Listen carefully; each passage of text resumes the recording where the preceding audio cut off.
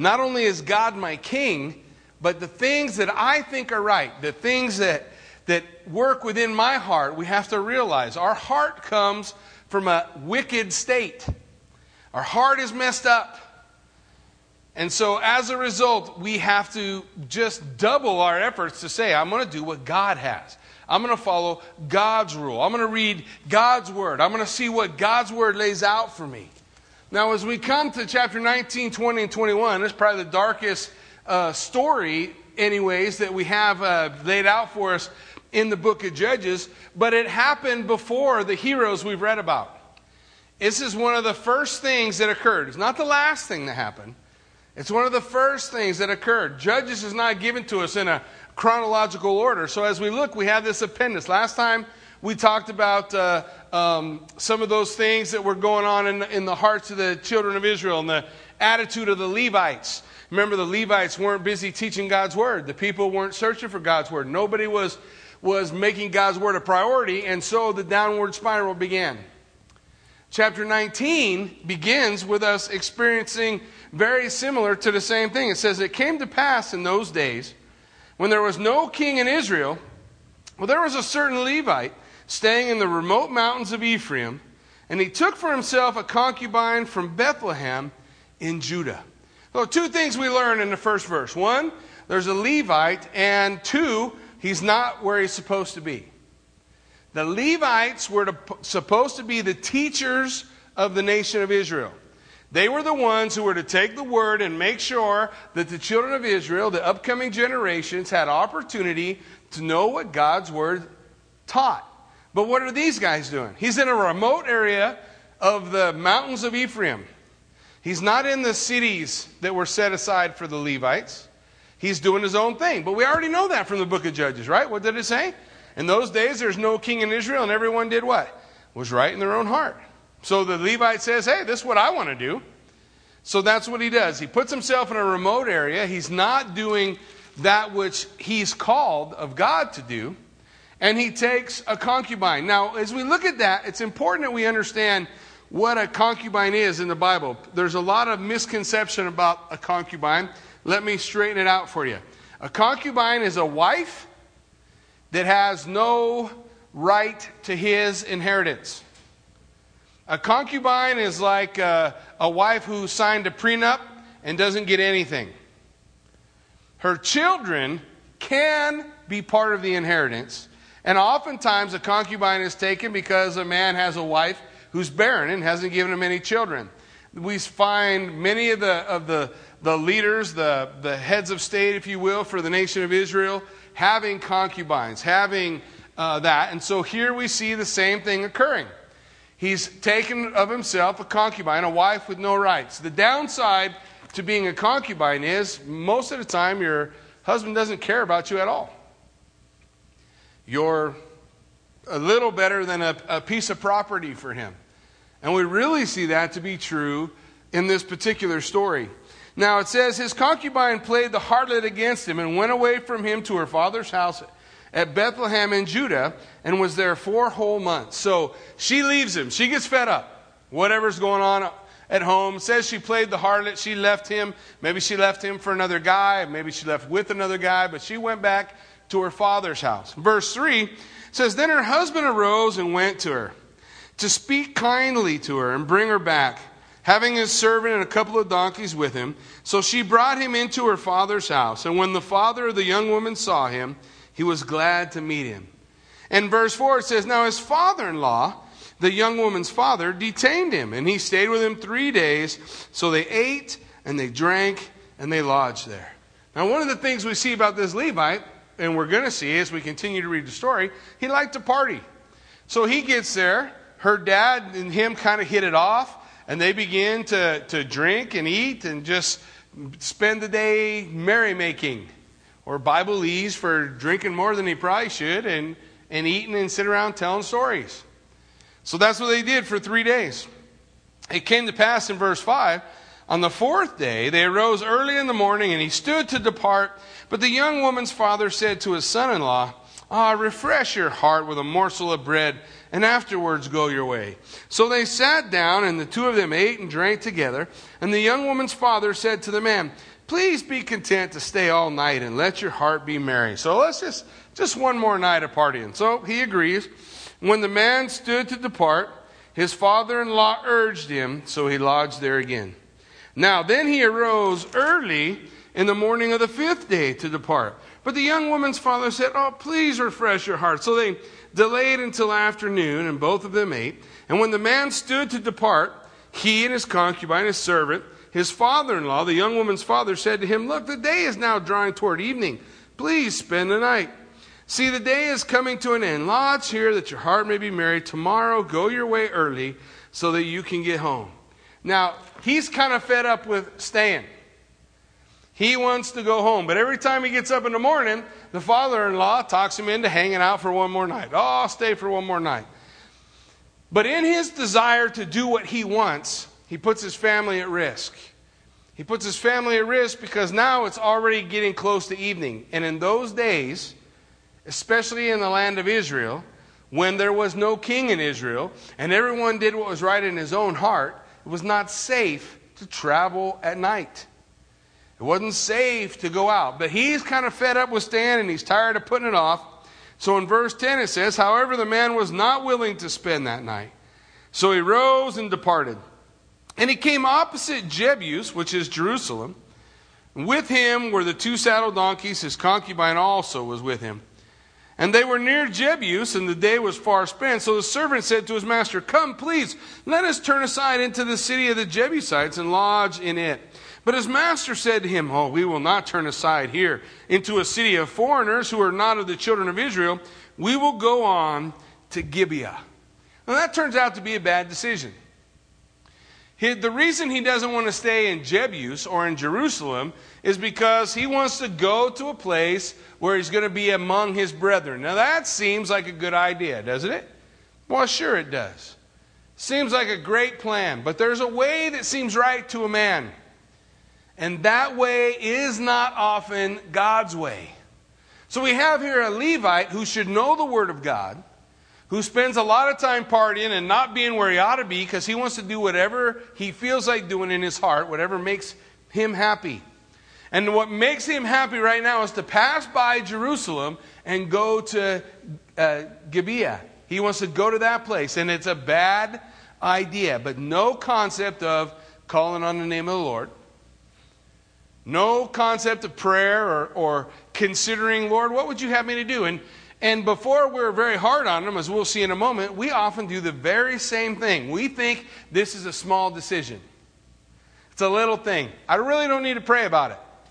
I really don't need to seek the Lord about this little thing, about this little concept. Do you remember Joshua, when we studied the book of Joshua, and they just had that great victory at Ai, at Jericho, and they're getting ready to go to Ai. And now before Jericho, Joshua comes before the commander of the Lord's army. He meets with the Lord Jesus Christ. He receives his marching orders. He's leaning into the Lord all the way because Jericho's a big place. It don't look very easy. And God gives them the victory. But when they looked at Ai, they don't even think about calling on the Lord. That's a little place. Them people are easy to whoop. We'll go take care of it. And Ai routed the army of Israel. And I think 3,000 die in that battle. Anyway, there's the battle the children of Israel lose and are chased back to their camp. And as we look at that, we need to realize that there's a specific call of God, that we trust in the Lord with all our heart. We either do it or we don't. That we don't lean into our own understanding. That means it's not about what I think or what my heart tells me is right. It's about what's God's Word tell me. Where's the Lord directing me? Scripture goes on to tell us in that proverb, in all our ways acknowledge Him. In everything we do, bring it before the Lord. And what does He promise to do? Direct our path. He'll show us the way to go. And that's what we need to understand. We really need to understand it because we don't have any idea what that right turn is going to bring, what that left turn is going to bring, what that choice to go here or go there, what kind of ramifications that has on us. God sees the whole picture. God sees the whole picture, and we want to trust him in that. Well, he didn't seek the Lord. He doesn't want to stay in Jebus. It seems like a good idea because they're pagans. He wants to go stay with his brethren. So they're going to go on to Gibeah. It says, as we continue on now in verse 13, so he said to his servant, "Come, let us draw near to one of these places and spend the night in Gibeah or Ramah." So they passed by and went their way, and the sun went down on them near Gibeah, which belongs to Benjamin. And they turned aside there to go in to lodge in Gibeah. And when he had went in, he sat down in the open square of the city. For no one would take them into his house to spend the night. So the first mark we see, as they come within the land of Benjamin, the tribe of Benjamin, into Gibeah, they come into the open square. Now, the commandment that the Lord had was to be hospitable to the stranger that had come. In fact, the Lord continues to give us that command, doesn't he, in the book of Hebrews? He says, "Be careful to entertain strangers. For some of you have entertained angels unaware." The idea for God's people to be a hospitable people, to be open and willing to help when they're able. But as they come in, nobody wants to help them. Nobody wants to open the door to them. And this is his brethren. These are his people. But he comes into the square, and he's of the mind that he's just going to sleep there in the square, in the open square of the city. Well, it says, "Just then an old man came in from his work in the field at evening, who was also from the mountains of Ephraim, and he was staying in Gibeah, whereas the men of the place were Benjamites." So an old man comes in from Ephraim. That's the same place that this Levite is from. "And when he raised his eyes, he saw the traveler in the open square of the city. And the old man said, 'Where are you going, and where do you come from?' So he said, 'Well, we're passing from Bethlehem in Judah toward the remote mountains of Ephraim, and I am from there. I went to Bethlehem in Judah, and now I am going to the house of the Lord. But there is no one who will take me into his house.'" Now, when he says, "I'm going to the house of the Lord," he may be going to Bethel. Bethel, remember, means a house of the Lord. Probably he's not going to Shiloh, where the tabernacle was set up, but he's going to that town. Headed toward Bethel at this time. He's going on back to his home. He says, "Although we have both straw and fodder for our donkeys, and bread and wine for myself, and for the female servant, and for the young man who is with your servant, there's no lack of anything." So he says, "I don't need anything from anybody. We got all the food. I got all the stuff to feed the animals. I just need a place to crash." Well, the old man said, "Well, peace be with you. However, let all your needs be my responsibility. Only do not spend the night in the open square." So he brought him into his house and gave fodder for the donkeys, and they washed their feet, and they ate, and they drank. So again, he comes in. He's got an opportunity to party with a guy he hasn't known before. They're hanging out. They're having a good time. Everything seems like it's going to come up roses. And as they were enjoying themselves, suddenly certain men of the city, perverted men, surrounded the house and beat on the door. They spoke to the master of the house, the old man, saying, "Bring out the man who came to your house, that we may know him carnally."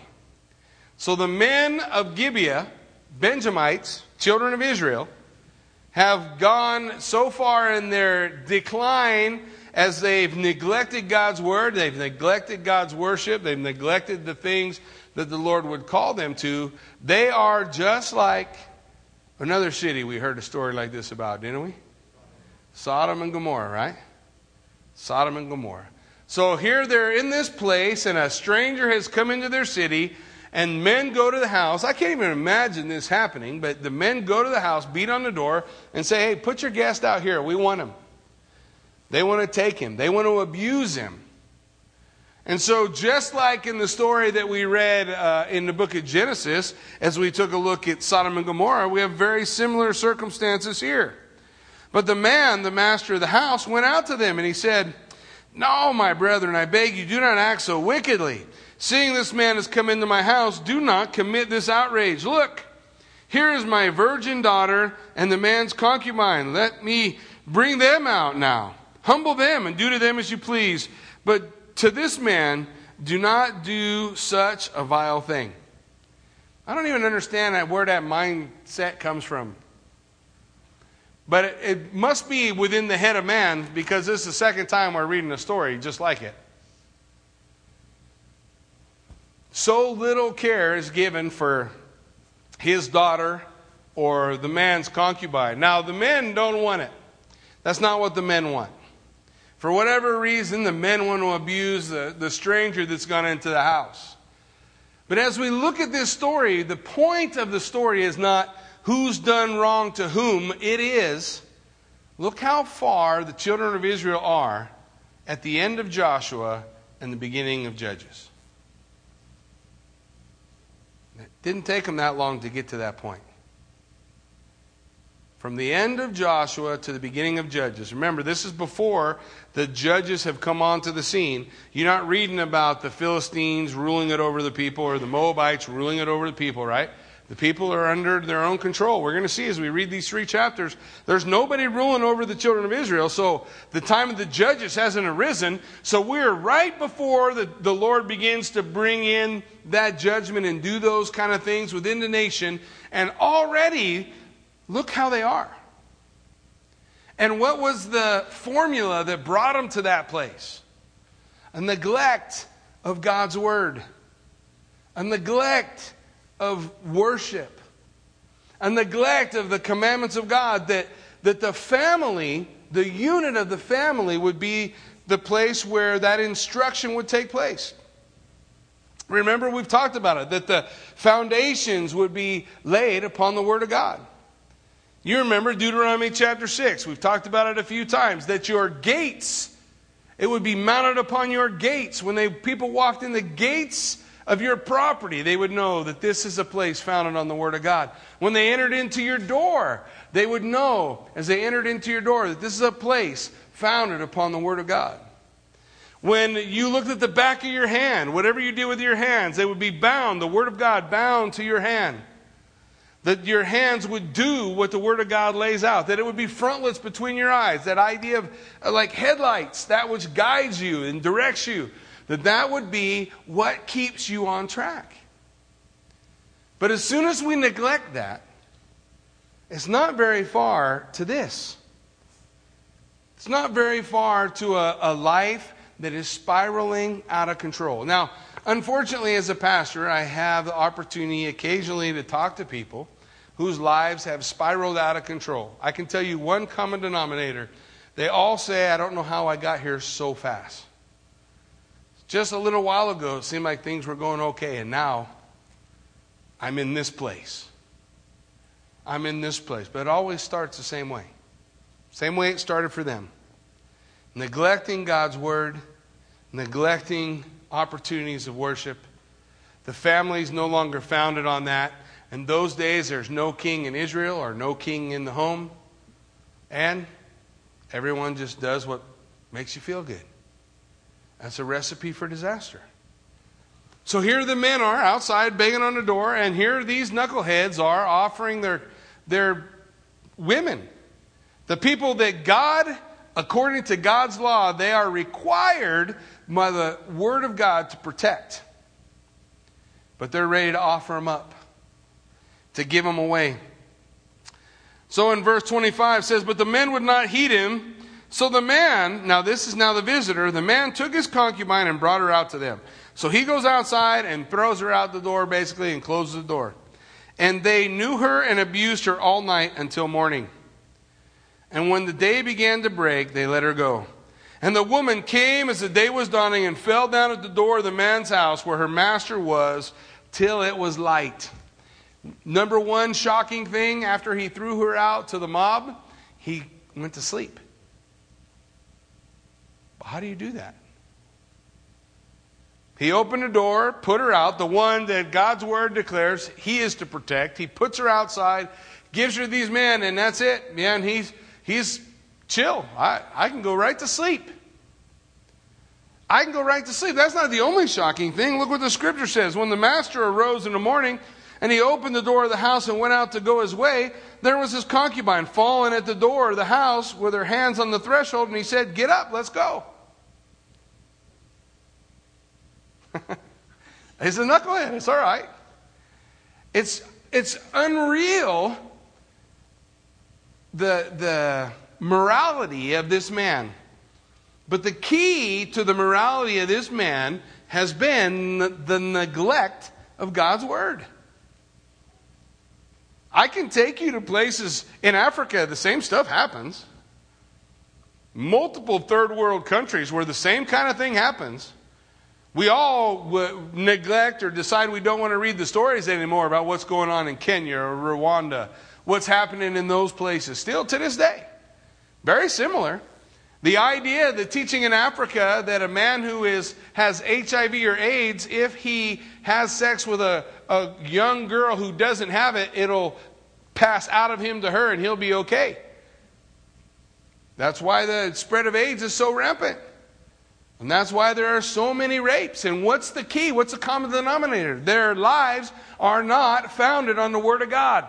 There is no king, there is no government, there is no rule. God is not in charge. And everyone does what's right in their own heart. And the heart of man is wicked. Apart from God, there is no end to the evil that man can do. None. Whether it's this guy or us. Neglect the Word of God. Neglect the worship of God's people. Neglect the foundation of the family. And you'll be right there. And it doesn't take as long as you think. So here the guy, gets up and says, hey, get up, let's go. But there was no answer. So the man lifted her onto the donkey, and the man got up and went to his place. That's amazing.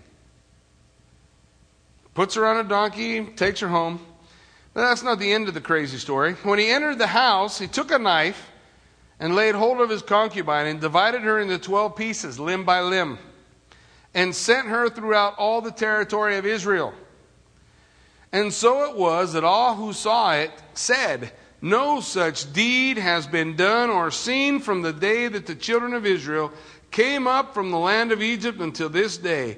Consider it, confer, and speak up. So they're going to call for a conference that this has happened in our land, not with the Jebusites, not in the land held by the pagans, not by somebody else. This was done by their own brothers, among their own brothers. And here they're surprised. This has never happened in Israel before. But up until this time, Israel always had godly leadership. What happens in a nation when it no longer has that godly leadership? What happens when it no longer has that foundation on the Word of God? The same exact thing. Men do whatever is right in their own eyes. And I promise you, when I was in school, when I was going to college, there were guys who thought a lot of things were okay that I didn't think was okay. And the argument was always the same. Well, who are you to decide that's right? You can't judge me. I can do whatever I think is right. If I think it's right, it makes it right. You want to make yourself crazy? Take philosophy. And that's what philosophy is all about. That concept that I have the right to think, to develop my worldview, and that can be my worldview, and that's what makes right or wrong. And right is relative, and wrong is relative. Except we don't see that anywhere in reality in the world, except in books or when we sit around and philosophize. That's where we see it. So he takes his concubine home, doesn't bury her. Doesn't seem like he cares all that much about her. His concept is, I'm going to cut her into 12 pieces. And I'm going to send a piece to each of the 12 tribes of Israel. So Benjamin got a piece. They get a piece of the concubine, probably with a story about what occurred to her. Look what they did to her. Look what happened to my wife who doesn't have right. So in chapter 20 it says, so all the children of Israel came out from Dan to Beersheba. Now that's a figure of speech. From north to the south. Everybody in the nation, they all come together. They're going to have a powwow over this. As well as the land of Gilead, and the congregation gathered together as one man before the Lord at Mizpah. Now all of a sudden they're going to come before the Lord. And the leaders of the people, all the tribes of Israel, presented themselves in the assembly of the people of God, 400,000 foot soldiers who drew the sword. That's a big army just gathering up. Big army just gathering up, come together. Now the children of Benjamin heard that the children of Israel had gone up to Mizpah. And the children of Israel said, tell us, how did this wicked deed happen? So the Levite, the husband of the woman who was murdered, answered and said, my concubine and I went to Gibeah, which belongs to Benjamin, to spend the night. And the men of Gibeah rose against me and surrounded the house at night because of me. And they intended to kill me. But instead, they ravished my concubine so that she died. Now, no comments about how I decided to give her to him. Open the door and say, here she is. Doesn't talk about that. He just says, they took her, they ravished her, they killed her. And so I took hold of my concubine and cut her in pieces and sent her throughout the territory of the inheritance of Israel because they committed lewdness and outrage in Israel. So now they're all upset because obviously this is an evil act. Well, there's a few other evil acts leading up to that, wasn't there? Isn't it interesting how we have a tendency when we consider, especially our own evil acts and our own decisions, somehow they're just not that big. But the evil acts perpetrated against us, now those are evil acts. Well, that's how he presents his story. That's how he lays it out to him. So he says, look, all of you children of Israel, give your advice and counsel here and now. What are we going to do about this? So all the people arose as one man, saying, none of us will go to his tent or turn back to his house. But now, this is the thing which we will do to Gibeah. We will go up against it by lot.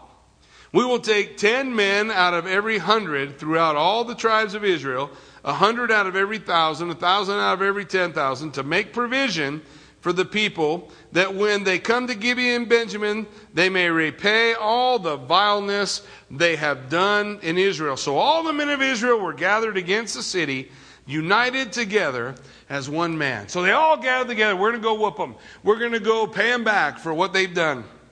And so the tribes of Israel sent men throughout all the tribe of Benjamin, saying, what is this wickedness that has occurred among you? So before they go, they suddenly decide to start doing things like the Word of God lays out. Before you go into battle, you were to first reach out and try to make peace by allowing them the opportunity to give over the men who were guilty.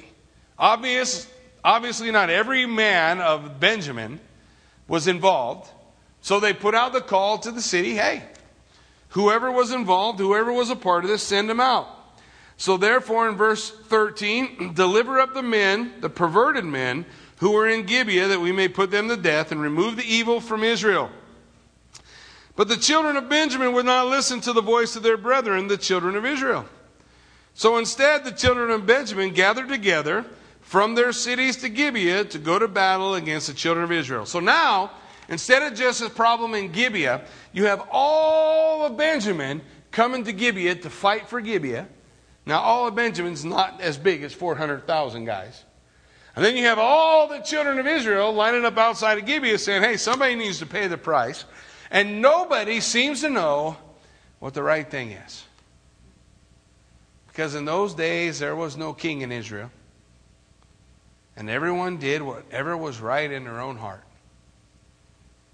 And in a moment, we're going to see him kind of call out to the Lord, but it's just a mess. It's just a mess because men lost their footing. Men lost their foundation. Men lost the rock that we're supposed to cling to. The psalmist would write, when my heart is overwhelmed, lead me to the rock that is higher than I. When I got problems bigger than me, I can always cling to Jesus, go to Jesus, lay my problem at his feet, ask for his guidance and his direction so that God can move and work in my life. Or I can do whatever seems right to me. But when I do whatever seems right to me, I am living in the book of Judges. I'm making decisions just like the men in the book of Judges. Now, maybe I'm not doing the same stuff, but I'm doing the things that led to that.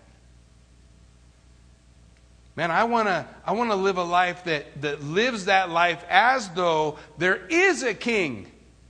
His name is Jesus. And he does rule, whether he's here or not here. And he has given me a teaching to guide me and lead me, to tell me what's right and what's wrong. You want to know what Jesus wants for your life? Pick up Matthew, read chapters 5 through 7. Sermon on the Mount. He lays out the profile, the characteristics of the kingdom. This is what the kingdom of heaven looks like. This is what the people, the characters within the kingdom of heaven, this is how they behave. This is how they act. And it's a teaching that when we read it, we realize we fall dramatically short of God's requirement. But there it is. I can make the excuse that says, well, it's not possible, so I'll just do what's right in my own heart. Or I can say, you know what, I just need to be committed and submitted to the Lord. And I just need to live that moment, that decision out before Him. Here we have these two armies ready to come against each other. Thousands upon thousands upon thousands of people are going to die. Enter into eternity because of the choices, seemingly, of you can go all the way back to one Levite who decided to hang out and party longer than he should have. Or all the way back to one Levite who should have been teaching people God's Word but was living in a remote area. Or a father-in-law who kept the guys around longer than he should have. So it's these little decisions, these little things.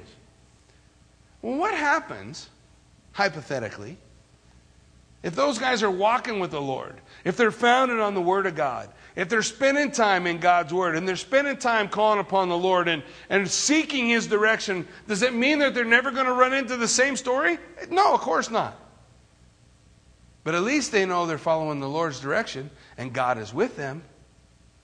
And God's hand will be upon them, and God will be in that place, whether it's through the dark time or not. God would be with them. Here we have these armies facing off against one another, ready to go into battle, ready to face one another. All the cities of Benjamin gathered together. In verse 15, and from their cities at that time, the children of Benjamin numbered 26,000 men who drew the sword, beside the inhabitants of Gibeah, who numbered 700 select men. So you have in the neighborhood of 26,700 against 400,000. Yeah, for somebody.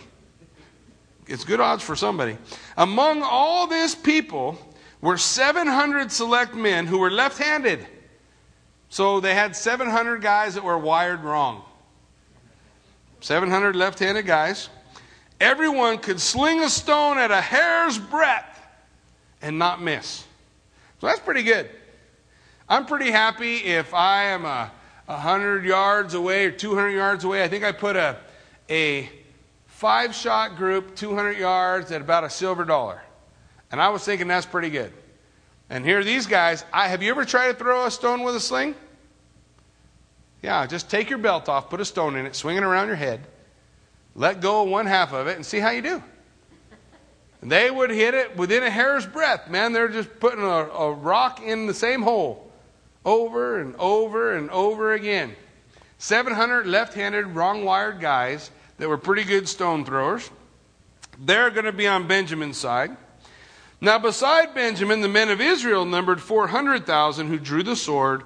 All of these were men of war. And the children of Israel arose and went up to the house of God to inquire of God. Wow, it's about time somebody check in with the Lord, right? Here we are on the brink of war, civil war within the nation of Israel. You know, before we go, one of us ought to talk to the Lord. So they're going to go inquire of the Lord. So they said, which of us shall go first to the battle? Did they say, shall we go to the battle? Should we go to war? No, they said, which one should go first? Which of us should go first into the battle against the children of Benjamin? So the Lord said, Judah first. Judah's going to go first. So the children of Israel rose in the morning and camped against Gibeah, and the men of Israel went out to battle against Benjamin, and the men of Israel put themselves in battle array to fight against them because they're in the right? And if you're fighting for right, you're always going to win. That's the rules, right? That's the rules of the world. If you're on the side of right, you win. So they fight against them at Gibeah. And the children of Benjamin came out of Gibeah on that day and cut down to the ground 22,000 men of Israel. How'd that story go? If you're in the right, of course you're going to win, right? Nobody asked the Lord, Lord, should we go to battle? Lord, should we go and draw the sword against our brother? All they said is, who should go first? So the Lord said, send Judah first, and 22,000 men die. Because in those days, there's no king in Israel. And everybody's just doing what's right in their own heart. They go into battle and 22,000 fall. 22,000 perish. And the people, that is the men of Israel, encouraged themselves again and formed a battle line at the place where they had put themselves in array on the first day. So day 2 of the battle comes. And the children of Israel went up and wept before the Lord until evening and asked counsel of the Lord, saying, shall I again draw near for battle against the children of my brother Benjamin? All of a sudden, the question's changing. All of a sudden, what you notice, because of the day's initial loss, is the heart has changed. Now it's not who's going to go first and teach these guys a lesson. Now, should we go up? And it's not just go up against my enemy, but against my brother. And because of that loss, because of that time, the people's attitudes are being adjusted, and they're realizing this is civil war. This is brother against brother. This is a murder that should never have taken place. This is evil that should never have been a part. And now at the end, at the beginning of the battle, or the second day of the battle, they're coming to that place. So they go before the Lord and they ask the Lord, what shall we do? Shall I again draw near for battle against the children of my brother Benjamin? And the Lord said, go. Go up against him. So the children of Israel approached the children of Benjamin on the second day. And Benjamin went out against them from Gibeah on the second day and cut down to the ground 18,000 more of the children of Israel. All these drew the sword. So they go back to the house of God, whether that's at Shiloh or Bethel or how they exactly did it. They brought a priest, whatever the case may be. They seek the guidance of the Lord, and the Lord says again, go. Sometimes we think when we're doing what God is instructing us to do that there's not going to be any casualties. And nobody's going to fall. And nobody's going to get hurt. Nobody's going to go down, because God would never allow such a thing, would he? 22,000 and 18,000. That's 40,000 dead men. Fathers. Families. That's a lot of people. That's a lot of people affected by sin. But what again was the wages of sin? How many times? Most of the time? Every single time. The wages of sin is death. And so they go into battle and they get whooped in the battle again. And so the scripture says, so then all the children of Israel, that is all the people, went up and came to the house of God and wept. And they sat there before the Lord and fasted that day until evening. And they offered burnt offerings and peace offerings before the Lord. Now, on day 3, they're starting to look like Israel again. Day 1, they're just going through the motions. Well, let's see what God wants who to go first. Day 2, they're a little bit weepy and they're recognizing that they're going to battle against their brother. But day 3, how do they come before the Lord? They come before the Lord fasting. Not just the men of war, but all the people come. Their hearts are broken. Their brothers are dead. There's all the blood in the street. All this stuff going on. They're finally reaching a place where they come before the Lord with what? Burnt offerings. What did that say? That's an offering of consecration. They hadn't offered a burnt offering. Who knows the last time they offered a burnt offering? Who knows the last time they made a peace offering to God? If you're not at peace with God, what are you? You're at war with him. The Bible's pretty clear. You're either at peace with God, you have peace with Him through His Son, Jesus Christ, and your relationship with Him, or you are at war with God. But here we have the children of Israel at this time, hadn't offered any offerings. They were just coming through and offering that cursory, Lord, what do you want us to do?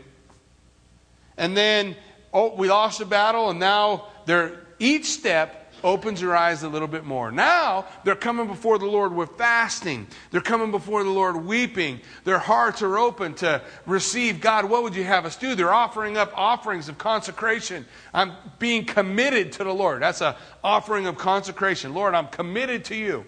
I'm committed to your way, to what you're calling us to do, to your direction. Offering up the peace offering. There needs to be peace with me. In order to offer those things, there would always be that sin offering given so that they could have that peace with God. So they're coming with a totally different attitude now the third time. So the children of Israel inquired of the Lord. The ark of the covenant of God was there in those days. And Phinehas, the son of Eleazar, the son of Aaron, stood before it in those days. Now, this is why I'm telling you this happened before the judges. Phinehas is the son of Aaron. He's a pretty old fella at the end of Joshua's life, isn't he? He's not going to go very long. Joshua and Phinehas take control about the same time. Joshua has passed. Here's Phinehas as the high priest. Folks, we're at the beginning now at the book of Judges. This is not the end after 400 years of debauchery. This is the beginning that led them to 400 years of debauchery. And there they are. The Ark of the Covenant is in that place. The high priest is there with them now, Phinehas. And they stand before him and they say, shall I yet go out to battle against the children of my brother Benjamin, or shall I cease? So now they haven't made any decisions. You agree? The first was, who goes first? So they already made a decision, they're going. The second was, shall I go up against my brother? Their concept is already there. Here we go, we're going. Is it okay? I mean, we've already kind of attacked. Should I attack now? They're saying, look, should we go? Should we stay? Should we stop? They're really, for the first time, saying, God, what do we do? What do we do, Lord? Whatever it is. Some people find themselves in a tragedy. They make their plans. They start on their plans and they ask God to bless their plans. That's like the first two times they sought the Lord. The third time is going before the plans are made and saying, God, do I go or do I stay? I've already committed twice, so do we stop? Do I go home? What do you have for me, God? What is your direction? How would you lead? And so the Lord said, go up, for tomorrow I will deliver them into your hands. Now that's the first time God said that, isn't it? He didn't say that he would deliver them the first day. He didn't say he would deliver them the second day. But now he says, go. Tomorrow I'll give them to you. So the men of Israel set ambush all around Gibeah. The children of Israel went up against the children of Benjamin on the third day and put themselves in battle array against Gibeah as at other times. So the children of Benjamin were out against the people and were drawn away from the city. And they began to strike down and kill some of the people as they had at other times in the highways. Now one of which goes up to Bethel, the other to Gibeah. And in the field, about 30 men of Israel. So 30 men of Israel, they've slain as it begins. It looks like Israel's being routed again. And the children of Benjamin said to themselves, they are defeated before us, just as before. But the children of Israel said, let us flee and draw them away from the city to the highway. So all the men of Israel rose from their place and put themselves in battle array at Baal Tamar. Then Israel's men in ambush burst forth from their positions in the plain of Gibeah. So the picture is, the army's going out, they start to lose, they run away. As they run away, it draws the armies of Benjamin. They come out away from the city to follow them. Oh, we got them, we're going to whoop them, and they chase them. But they've set an ambush. So as they come out, they're going to find themselves ambushed, flanked from the sides and from the rear. That there's going to be an army that goes into the back of the city. There's an army that's going to flank them. And the army that they're chasing is going to stop and turn around. And they're going to find themselves in a bad situation. This is the battle plan as they come in. In verse 34 it says, and 10,000 select men from all Israel came against Gibeah. And the battle was fierce. But the Benjamites did not know that disaster was upon them. Isn't that how it is? You remember when we studied Samson? He thought he was still going to be strong, didn't he? How many times when the Lord is departed, when the Lord left Saul and Saul didn't know it? Isn't that sad? They didn't know disaster was upon them because there was no king. And everyone did what was right in his own heart. And they find themselves in this terrible position. So the children of Benjamin, verse 35, then the Lord defeated Benjamin before Israel, and the children of Israel destroyed that day 25,100 Benjamites that drew the sword. How many did we start with? You remember? 26,000, was that what it was? 26,700? Now, or of those 26,700 were left-handed. Now you have 25,100 gone. 600 left. They're going to take the entire tribe of Benjamin down to 600 men. And that's it. So here the battle is going. Now they give you the kind of the summation of it. Now he's going to break it down a little bit. It says, now the children of Benjamin saw that they were defeated. And the men of Israel had given ground to the Benjamites because they relied on the men in ambush, which they had set against Gibeah. So the men in ambush quickly rushed upon Gibeah. The men in the ambush spread out, struck the whole city with the edge of the sword, so everyone in the city is destroyed.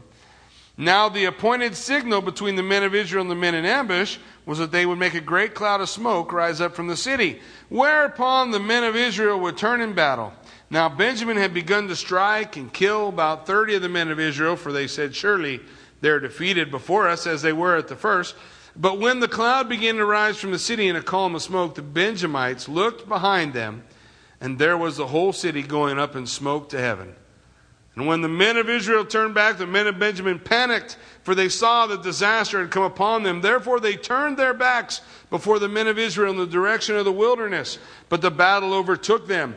And whoever came out of the cities they destroyed in their midst. They surrounded the Benjamites and chased them and trampled them down as far as the front of Gibeah toward the east. And 18,000 men of Benjamin fell. All these were men of valor. Then they turned and fled toward the wilderness and to the rock of Rimmon. And they cut down 5,000 of them on the highways. Then they pursued them relentlessly up to Gittim and killed 2,000. So what's the total? 25,000. So all that fell of Benjamin that were of that day, 25,000 men who drew the sword. All of these men of valor. But 600 men returned and fled to the wilderness, the rock of Rimmon, and they stayed at the rock of Rimmon for 4 months. And the men of Israel turned their back against the children of Benjamin and struck them down with the edge of the sword from every city, men and beasts, all who were found. They also set fire to all the cities they came to. Man, there's a big old war, big battle. Benjamin is decimated. 600 men left of the tribe of Benjamin. Chapter 21, now the men of Israel had sworn an oath at Mizpah, saying, none of us will give his daughter to Benjamin as a wife. Did God tell them to do that? No, right? But in those days, there was no king in Israel, was there? And everybody did what was right in their own mind. So they made a vow. And the people came to the house of God and remained there before God till evening. And they lifted up their voices and wept bitterly and said, O Lord God of Israel, why has this come to pass in Israel that today there should be one tribe missing in Israel? So now they're mourning over the loss of Benjamin. And they're mourning over the vow that they made, that God never told them to make, that said, none of us will give a bride to Benjamin. So now the 600 men that are left, they don't have any women. Everyone's died, man, woman, and child destroyed. 600 men left at the rock of Rimmon. They're gathered at that place where they can try to make a last stand. The children of Israel aren't going after them anymore, but they realize now the tribe is going to pass from existence. Benjamin will no longer exist. So they gather at the house of God and they begin to weep. So it was on the next morning that the people rose early and built an altar there and offered burnt offerings and peace offerings. And the children of Israel said, who is there among all the tribes of Israel who did not come up from the assembly to the Lord? For they had made a great oath concerning anyone who had not come up to the Lord at Mizpah, saying, he shall surely be put to death. So now they want to know what city didn't come. God tell them to do that? Are they seeking direction from the Lord? Well, because in those days there's no king. And everybody does what's right in their own heart. And at this point, they're thinking might makes right. We won, so we make the rules. And we want to try to help out these guys because we made this vow, so we're going to try to help them out. So let's find out who didn't come. So they want to find out what city, what people didn't come. And the children of Israel grieved for Benjamin, their brother. And it said, one tribe is cut off from Israel today. What shall we do for wives for those who remain? Seeing we have sworn to the Lord, by the Lord, that we will not give them our daughters. And so they said, what one is there, the tribes of Israel, who did not come up to Mizpah to the Lord? And in fact, no one had come from the camp of Jabesh Gilead to the assembly. For when the people were counted, indeed, not one of the inhabitants of Jabesh Gilead was there. So the congregation sent out there 12,000 of their most valiant men and commanded them, saying, go and strike the inhabitants of Jabesh Gilead with the edge of the sword, including the women and children. And this is the thing that you shall do. You shall utterly destroy every male and every woman who has known a man intimately. And they found among the inhabitants of Jabesh Gilead 400 young virgins who had not known a man intimately, and they brought them to the camp of Shiloh, which is in the land of Canaan. And the whole congregation sent word to the children of Benjamin, who were at the rock of Rimmon, and announced peace to them. So Benjamin came back at that time, and they gave them the women who they saved alive, the women of Jabesh Gilead, and yet they had not found enough for them. Is this amazing to you? That this is real? So God gives us a victory. We don't check with the Lord. This one city didn't come, so we go kill them all. Except for the young virgin girls. And we take the young virgin girls, 400 of them, and we bring them and we give them to the Benjamin because we all promised we wouldn't give our daughters. Because in those days, there's no king in Israel. And everybody did what was right in his own mind. There is no king. So, the people grieved for Benjamin because there's still 200 guys without wives. Amazing. And the elders of the congregation said, what will we do for wives for those who remain, since the women of Benjamin have been destroyed? So they said, there must be an inheritance for the survivors of Benjamin, that a tribe may not be destroyed. So, however, we cannot give them wives of our daughters. For the children of Israel, we swore an oath to God. Cursed be the one who gives a wife to Benjamin. So we're working our way around. We're looking for a loophole. And they said, in fact, there is a yearly feast of the Lord in Shiloh, which is north of Bethel, on the east side of the highway that goes up to Bethel to Shechem, and the south to Lebanon. So therefore they instructed the children of Benjamin, saying, go lie in wait in the vineyards and watch. And just when the daughters of Shiloh come out to perform their dances, then you come out of the vineyards, and every man catch a wife for himself from the daughters of Shiloh, and then go to the land of Benjamin. So now get out of the vow that we've made, what we want you to do. The daughters of Shiloh, every year they have this dance, and I want you to hide in the vineyards, and when they're doing their dance, come out and kidnap a wife. That way we get around the promise we made to God. Do you see why when Jesus came, he said to the Pharisees, you're a whitewashed tomb full of dead men's bones? Doesn't matter how you look on the outside. Not that long ago, there's a Levite who won't go into Jebus, to Jerusalem, because they're pagans. But how are the children of Israel acting? How are they any different than the pagans? They're no different. And this story is the precursor to Judges. This is the appendix that says, this is what was going on in the land of Israel before they started to fall into captivity. That's amazing to me. It's one thing to think of it at the end after 400 years, but no, this is right after Joshua. This is the generation that rises up and forgets what Joshua did for them because they didn't stay founded in the Word. They didn't continue to do the things that God was calling them to do. So they said, then it shall be, when their fathers or their brothers come to us and complain, we'll say to them, be kind to them for our sakes. Notice they weren't offering their own daughters. That's nice of them to offer Shiloh's daughters. We will say to them, be kind to them for our sakes, because we did not take a wife for any of them in the war. For it was not as though you have given the woman to them at this time, making yourselves guilty of the oath.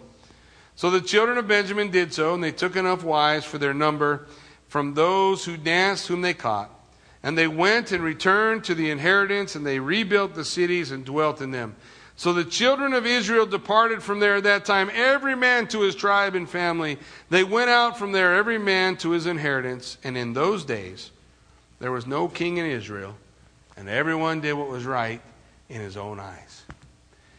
The book of Judges is the book of no king. But during the book of Judges, we also have the book of Ruth. The book of Ruth occurs during this time.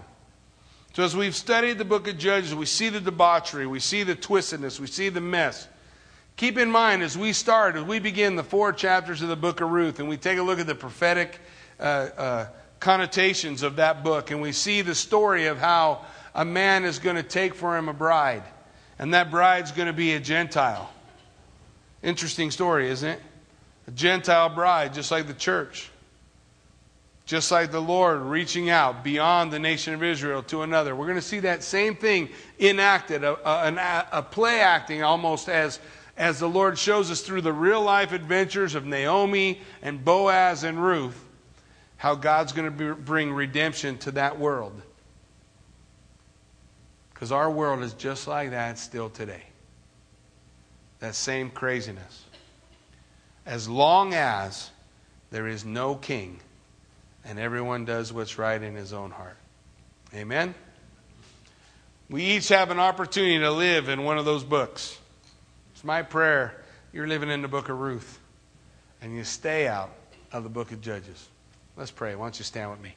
Heavenly Father, Lord God, we just thank you for an opportunity to study your word. Lord, to see just the craziness that can occur in the life of a people that were called, of a people who saw incredible miracles, of a people who knew of your presence and who had all the opportunity to do right and still would choose wrong, just like me. God, I pray, Lord, as we make this study, Lord God, that the thing that we would pull from this, a lesson that we would take, is that each one of us has an opportunity to be a hero for God if we're willing to make ourselves available to you. To be available to your hand to mold and to make. And if we will stay committed and submitted to you, if we will allow your word to guide us, if we will enable you to move in a mighty way through us, oh God, you'll do amazing things. Lord, it's our heart that we would just be in that place, Lord, available to you today in the time of Judges in our own world, and that we would enact the book of Ruth as we go out as heroes, as those filled with the Holy Spirit to bring the truth of your word to a world that so needs it. Lord, I pray that your Spirit would move in this place, that you would be glorified and magnified here as we just honor you and always say and do. In Jesus' name we pray. Amen. We're going to close out tonight with a time of worship. Invite you to worship with us outside in the foyer. There are brownies or chocolate cake, one or the other. They look the same. So I'll meet you around the cake or the brownies, whatever the case may be, for a time of fellowship. God bless you guys, and go in peace.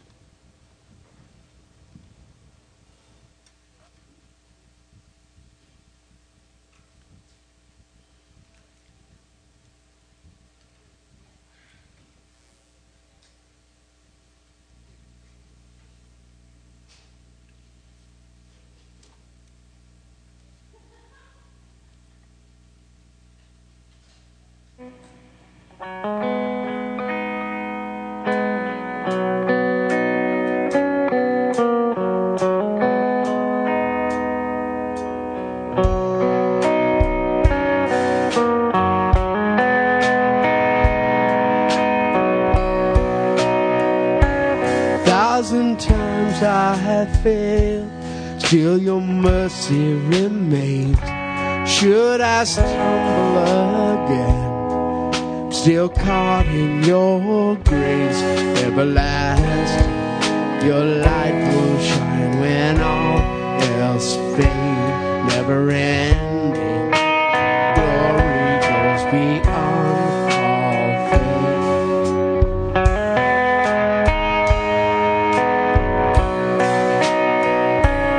Will above all else my purpose remain, the art of losing myself in bringing you praise everlasting.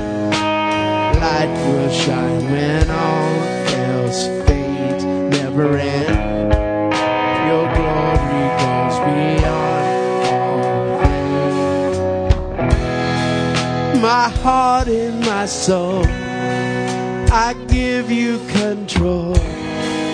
Consume me from the inside out, Lord. Let justice and praise become my embrace, to love me from the inside out.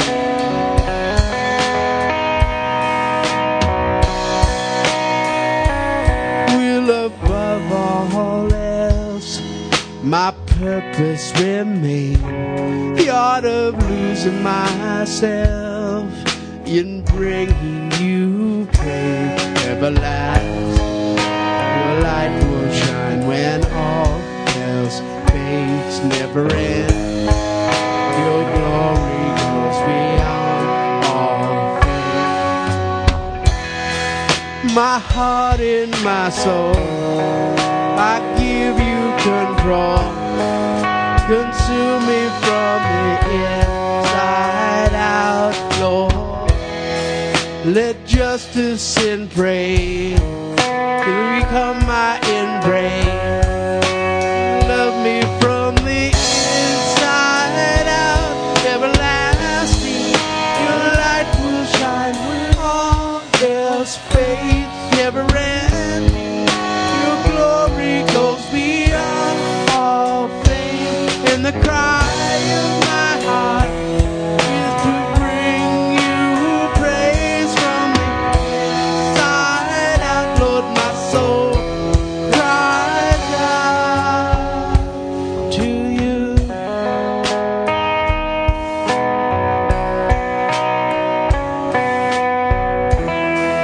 My heart and my soul, I give you control.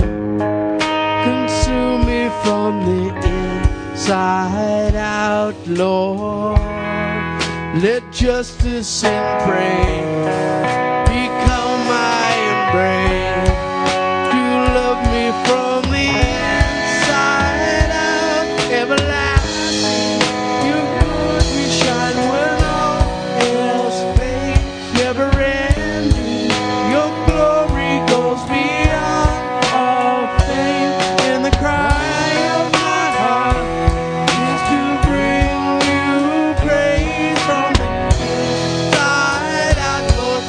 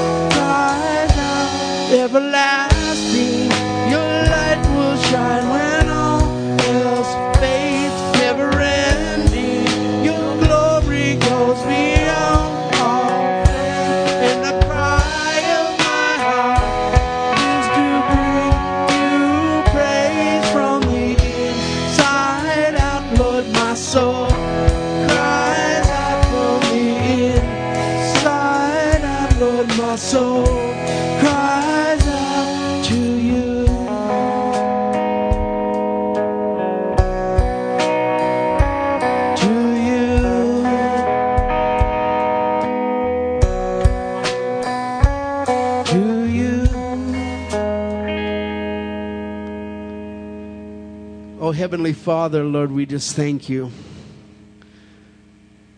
Lord, for opening our eyes, Lord, to your word. Lord, continue to cleanse us from the inside out, Lord. Lord, that you would purge us from all our sins, Lord God. Lord, that you would just find a repentant heart in each one of us, Lord. Lord, that we would just fall more and more in love with your word, Lord God. Lord, go with us as we fellowship.